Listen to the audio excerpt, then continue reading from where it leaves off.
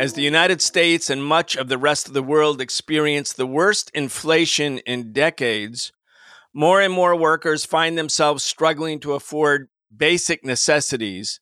The war in Ukraine is now deepening the inflation crisis and causing the price of fuel to skyrocket.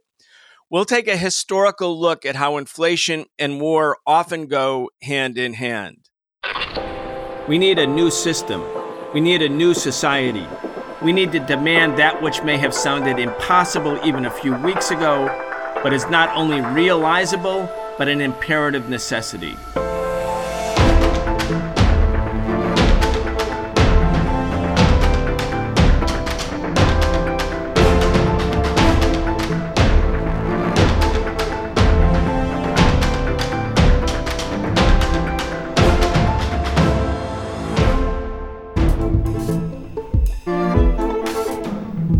We are excited to have Professor Richard Wolff join us for our regular weekly segment where we talk about the biggest stories related to the economy, the state of the working class, and the crimes of big business. I'm your host, Brian Becker.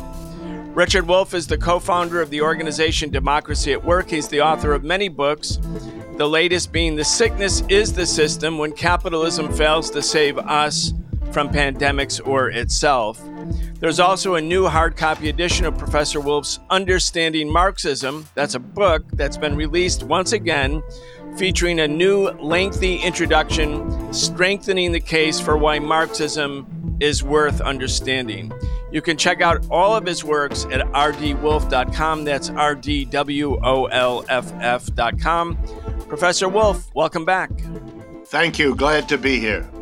Thank you so much. Professor Wolff, of course, since February 24th, when Russia obviously decided that the U.S. was not going to negotiate, decided to take matters into its own hand, carried out a military invasion of Ukraine, the whole world situation has in many ways shifted and changed. I mean, inside of Europe, the United States has been able to galvanize European public opinion around a very staunch pro-NATO position. The U.S. has implemented severe sanctions against Russia, essentially evicting Russia from the world economy, seizing or taking control of Russia's own currency reserves, and now boycotting oil and gas. And of course, for Europe, which may follow suit with the United States, that will have a devastating impact, of course, possibly and probably on the Russian economy. Maybe, maybe not. We'll see what other alternatives they have. But it certainly will lead to a very strong spike in prices for energy for Europeans. Anyway, let's just talk about these two processes that are going on now in parallel and how they intersect. The one process is the inflationary spiral that we've been witnessing for the past 18 months. You and I were talking about that at the very beginning, where you were making the argument that no one could really tell with certainty whether there would be higher prices, sustained inflation or not. And anybody who was telling you to the contrary was just sort of talking through their hat. But we can see now, a year and a half later, inflation really is a thing. It's a stubborn thing and it's a growing thing. And at the same time, this new sharp turn in international affairs, the war in Ukraine, let's just talk about how that intersects and what you think is likely to be the outcome regarding inflation. Well, the important thing, or at least one of the important things to get clear, is that, as you say, we were talking about inflation for many months before Russia invaded Ukraine. The effort, therefore, of recent weeks to somehow blame that Russian invasion for the inflation is simply an ideological maneuver to shift off attention from an economic system like ours that produces such inflations onto an exceptional historical event like the invasion. All that will happen as a result of the invasion is not a change much in the inflation, just an extra boost so that the inflation will last longer and be worse than it might otherwise have lasted or how otherwise have gone. That's the most you can say. And even that has to be qualified that it isn't the invasion that worsens inflation, it's the sanctions. It's the response of the United States and its more or less hesitant allies, some very hesitant, some not so. That is going to be much more important than the invasion itself. And I think one of the uses I can be to help people think clearly about it is not only to remind everyone, as a famous journalist once said, the first casualty in every war is the truth, because the two sides end up, I'll be polite here, wildly exaggerating everything and anything they have to say. The enemy becomes the evil, awful horror. They themselves become the noble, wonderful good. This is being played out in the United States on a scale even I am a little bit taken aback by. We have to kind of get beyond that and keep some realities in mind. Here's probably the most important. The GDP, the gross domestic product, which is a rough measure of how big an economy is, because the number represents the total value of goods and services produced in an economy in a year. The GDP most recently of Russia is $1.5 trillion. That's a rough index of their economy's size. The United States GDP, by comparison, is over $21 trillion. They're not even close. This is not a fight between equals. This is a fight of David and Goliath, and I'll leave you to conclude who's playing which role. There's no contest. Italy has a larger GDP than Russia does. Italy's is 1.9 trillion. Russia's is 1.5 trillion, just to give you an idea. The alliance of the United States with, for example, most of Western Europe means that a country, Russia, with $1.5 trillion worth of economy is squaring off against Europe, the United States, roughly NATO, which has conservatively somewhere between 10 and 15 times the amount of economic wealth and power. This is an extraordinary effort to squash an adversary 1/10 or 1/15 of your size. It's extraordinary in that way. What it does do, however, is focus Russia on those things that it has to push back against these sanctions so that it isn't damaged. And that's already underway, but it's at an early stage. So I have to say that what we're seeing now is the impact on inflation simply by the imposition of the sanctions by the West. We don't yet know exactly all the things that Russia and her allies, that by the way include China and India, the two most populous countries on the face of this earth. We don't know what sanctions are coming back yet because it's only begun. The other day, Russia announced that if it cannot access its reserves, property, by the way, it owns in dollars and other currencies, if it can't access those to pay its bills, well, then it's the people it buys from will be paid in rubles, and they'll have to struggle to deal with what those rubles are worth in an economy in which the West, 15 times bigger than Russia, what it's imposing on them, which will hurt, of course, the ruble. But that way they shift the burden of the sanctions back onto the people who impose them. It's a little bit like the game that Mr. Trump played. He levied a trade war and a tariff war, much like the sanctions we're talking about now, different in particulars, but the same effort to crush the Chinese, or at least to change their policies in basic ways by imposing costly sanctions on them. A tariff means that the price of every good produced in China and shipped to the United States, and that's one of the biggest trades in the world, will cost much more money because the Americans who buy these things will have to pay not only the price the Chinese charge, but the tariff, which is just another name for a tax, imposed by the United States government on top of that. I think we can all say quite safely, now that Trump is gone, that the 4 years of a trade war he told us would be easy to win, and the 4 years of a sanctions regime against China accomplished roughly nothing. And that gives you a hint at what the likely outcome is of these sanctions against Russia, since China is clearly part of what are the allies Russia is relying on. Last point. You might be interested to know, what is the Chinese GDP? If Russia's is merely 1.5 trillion, if the United States is 21 plus trillion, well, then the Chinese might interest you. Theirs is roughly 14 trillion.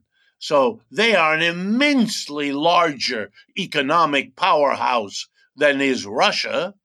And so their alliance gives Russia options that on their own they could never have.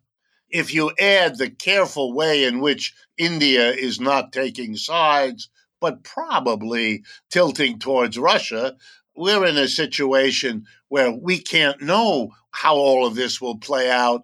One thing we can be sure of, the inflation, which is like a tax on the American people, is going to get worse before it gets better.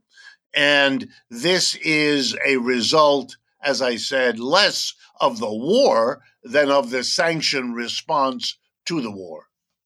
Right. So we have the capitalist class and their politicians now able to blame Russia when people have trouble paying the amount that they need to pay to fill up their tank to drive to work. People are more and more people making decisions. Do I get a half a tank now, a quarter of a tank now? Because I also have to actually buy food for my family. I have to pay rent. The eviction moratorium has been lifted. I'm down 3 months. I mean, these are the real problems of big parts of the American population. And you would never know it if you read the mainstream media. I mean, once in a while, there's a rare sort of human interest story about the suffering of this or that person, but they're rare. I mean, so many more stories are, say, about Russia or about how great Jeff Bezos is doing or Elon Musk's latest space venture. I mean, the real conditions of working class and poor people in the United States, I believe, is the most underreported story in the American media. And I think people who aren't poor, who are not in low income jobs or living in poverty, maybe you feel exempted from the suffering of the working class. But anybody who's in poverty or near poverty, whose family is in poverty, those problems are all consuming.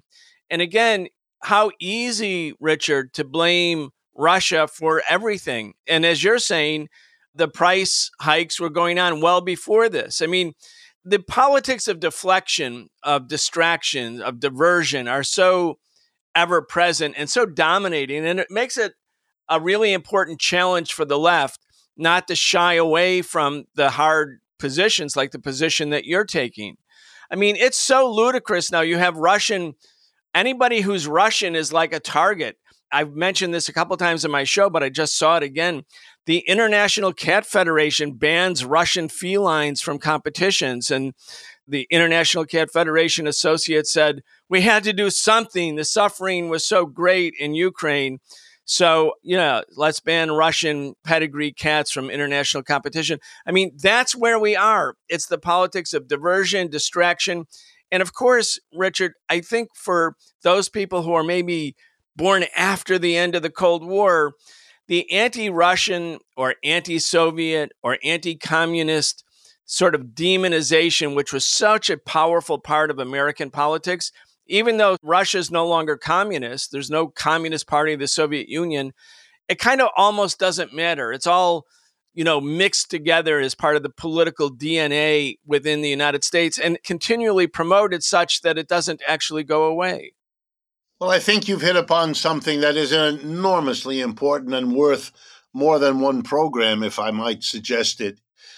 Let's review the history. Capitalist countries have been struggling over the division of the world amongst themselves for at least 150 years. Here's what I mean. As a capitalist economy grows, whether it's in Britain or Germany or the United States, or for that matter, Russia, it pretty soon uses up its own country. In other words, it finds and utilizes the raw materials that it has in its own borders. It finds and uses up the food production needed to feed their workers in their country, and they use up the market. That is, they've sold about as much as people in their country can afford to buy. But the competition among capitalist enterprises doesn't stop because they've reached the boundaries of their own country. Long before they even reach those boundaries, capitalists in their competition are looking for cheaper sources of raw materials and food around the world beyond their borders, and are looking for markets to sell their material that they produce beyond their borders. And as they do that, German capitalists discover they're now competing not just with one another, but with British capitalists and American capitalists and Russian capitalists. And in that competition, each nation's capitalists call upon their political leadership to help them, to defend them against what they will inevitably call the unfair tactics of the other country. Remember Mr. Trump telling us that everything he did to whack the Chinese was only done in defense of what the Chinese were inappropriately doing to us. There's nothing new here. The French said that about the Germans. The British said it about the French. It's an old story, and the sad result of that story has been such horrors as World War I, World War II, and many other conflicts. But of course, as each country bumps in to the other country, seeking to take control of those raw materials in that part of the mines of Africa, or those food sources in that part of the plains of Latin America, and they call on their governments, eventually the governments bump into each other, and that's called foreign crisis. And when that can't be resolved by negotiations and deals, it becomes foreign wars. And when you fight a war, you've got to come up with something to persuade the mass of your people to be supportive of the war. Because, they won't be if it's all about the profits of the businesses in their country, because they don't want to lay down their lives and pay wild taxes to fight a war for the benefit of a few capitalists, even if those are fellow members of their particular country. So you got to come up with an enormous, wonderful, overarching reason. If you look at the propaganda that the Germans put out in World War I, the British were evil and trying to take over the world. If you look at the British propaganda at the time, no, it was Kaiser Wilhelm in Germany who was the sum total of evil, and the Germans were trying to take over the world. In each country, you could persuade your people that it was a defense against the evil other that they were being called up to fight against in a war. And in the 20th century, once there was a revolution in Russia, the name of the game became not just fighting to defend your particular country, but now you were told you were fighting against the evil of a global movement called socialism or communism. And we were all awash in the 20th century in the fight between capitalism and socialism. Now that the Soviet Union isn't there, that game, that propaganda story is no longer useful. You got to come up with something else. So for a while, we were in a great war against terrorism, another way to rev up the population. Now that's faded. We have come up with a new one. Same country, different fight. Russia again, but this time the capitalism versus socialism story makes no sense because of the changes in Russia since 1989. So we have to make Putin out to be a Hitler. I don't like Mr. Putin any better than many of the other people in the world do. I have no interest in defending him. But to portray this whole story as the evil Hitler type, that's an other old effort to once again rev up the American people so that they will support what is actually a struggle by the United States to maintain its position in the world. And if you give me 2 minutes, I'd like to talk about that because it helps situate this whole Ukraine story. Sure. World War II ended when the Soviet Union beat back the German army that had gotten as far as Stalingrad in Russia and drove them back into Berlin to end the war. The outcome of that war was a deal made by Stalin, the leader of Russia, Churchill, the leader of England, and Franklin Roosevelt, the leader at that time of the United States. They made a deal. And in that deal, a group of countries, 200 or 300 miles wide, running from the north of Europe, Poland, and the Baltic republics, all the way to the south of Europe, Bulgaria, Romania, and all of that. And that became Eastern Europe, and that was given to the Russians, the Soviets, as a kind of protective band that would save them because they had been invaded twice by the German military, once in World War I and again in World War II, and they didn't want to be vulnerable that way again. And that was the agreed world arrangement. It lasted from 1945 until 1990. When the Soviet Union imploded in 1989-90, that deal was effectively done. Negotiations were held. Those countries became independent fully from the Soviet Union, which they were in fact already, and they were promised, the Russians were, that this would remain a kind of safety neutral, if you like, zone. That promise was broken. By the way, a promise made by the West, including the United States. Immediately, they went to work to bring all of those countries, Poland, Lithuania, Latvia, Estonia, the Czech Republic, you name them, into NATO, into a reattachment to the West, taking them away from the Russians to whom they had been assigned by that deal in 1945.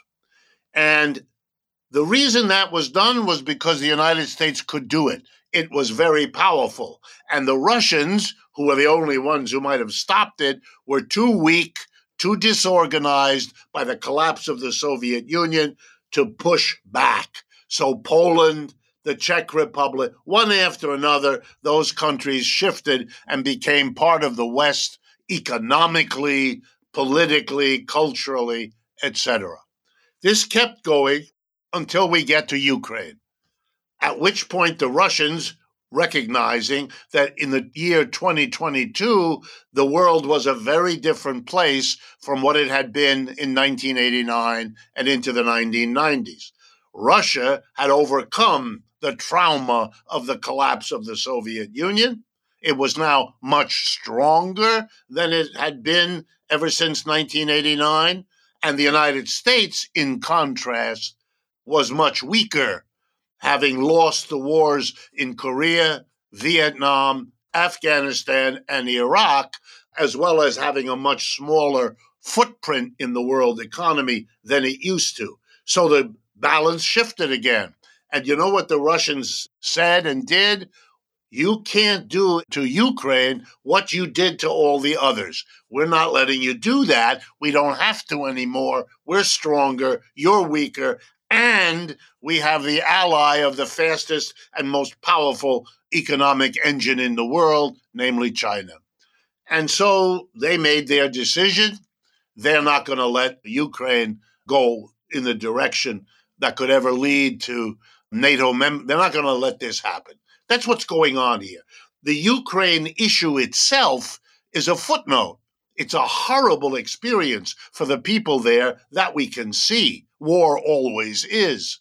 But the reality is it's a reorganization of the world economy played out on the battlefield of Ukraine, but it's a much bigger reorganization that's happening. It's part of the decline of American capitalism, which is so hard for this society to face that you have to kind of understand the lure of a story of the evil other, Putin or whoever you pick out. You know, we said that Saddam Hussein was Hitler in Iraq. We're fighting Hitlers all over the world. Whenever we fight, the opponent is a Hitler figure. This is the desperate effort of a system that is in decline and can't do much about it. And so it yells and shrieks and shouts and imposes sanctions to give itself the sense that it's making a valiant fight to slow this reorganization. But this is a bigger process than the United States can stop. It's a bigger process than the United States can accept. And that makes the world a very scary place, because you have to wonder how far Russia and China will go to demand their place that accords them their position that their strength now makes them want and need and expect, and how will the United States accommodate or adjust to the corresponding diminution of their position in the world. That's what is going on, and it happens to be focused on Ukraine. But make no mistake, Ukraine is a footnote. It's a little bit like saying World War I was started when an archduke was assassinated in Sarajevo, what became later part of Yugoslavia.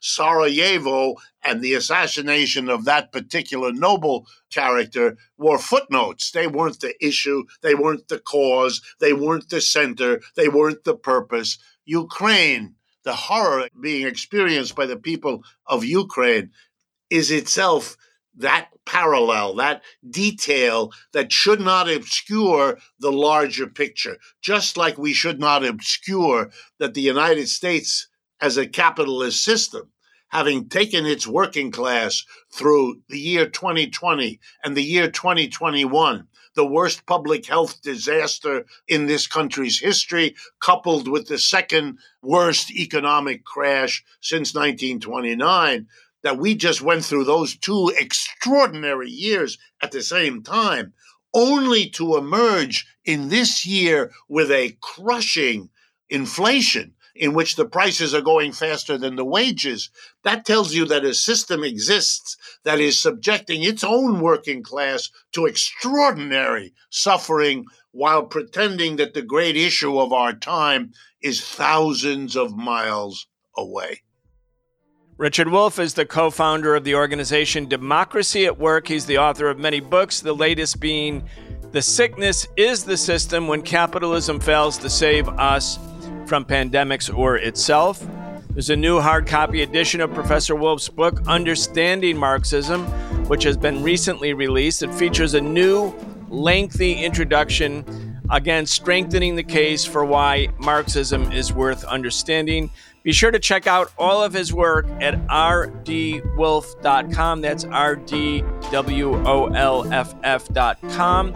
You're listening to the Socialist Program. We'll be back tomorrow. We'll be discussing the situation in Ukraine and the U.S.-Russia relationship with author-journalist Vijay Prashad. You've been listening to the Socialist Program with Brian Becker, where we bring you news and views about the world for those who want to change it. If you enjoyed the show, subscribe on your favorite podcast app and follow us on Facebook, Twitter, and Instagram, and watch video episodes of our in-depth show, The Real Story, every Wednesday at 7 p.m. Eastern on YouTube with our partner Breakthrough News. We can only continue our work bringing you high-quality news, analysis, and history with the support of our listeners. Connect with us and become a patron at patreon.com/The Socialist Program and receive an invitation to participate in an exclusive monthly seminar with Brian Becker.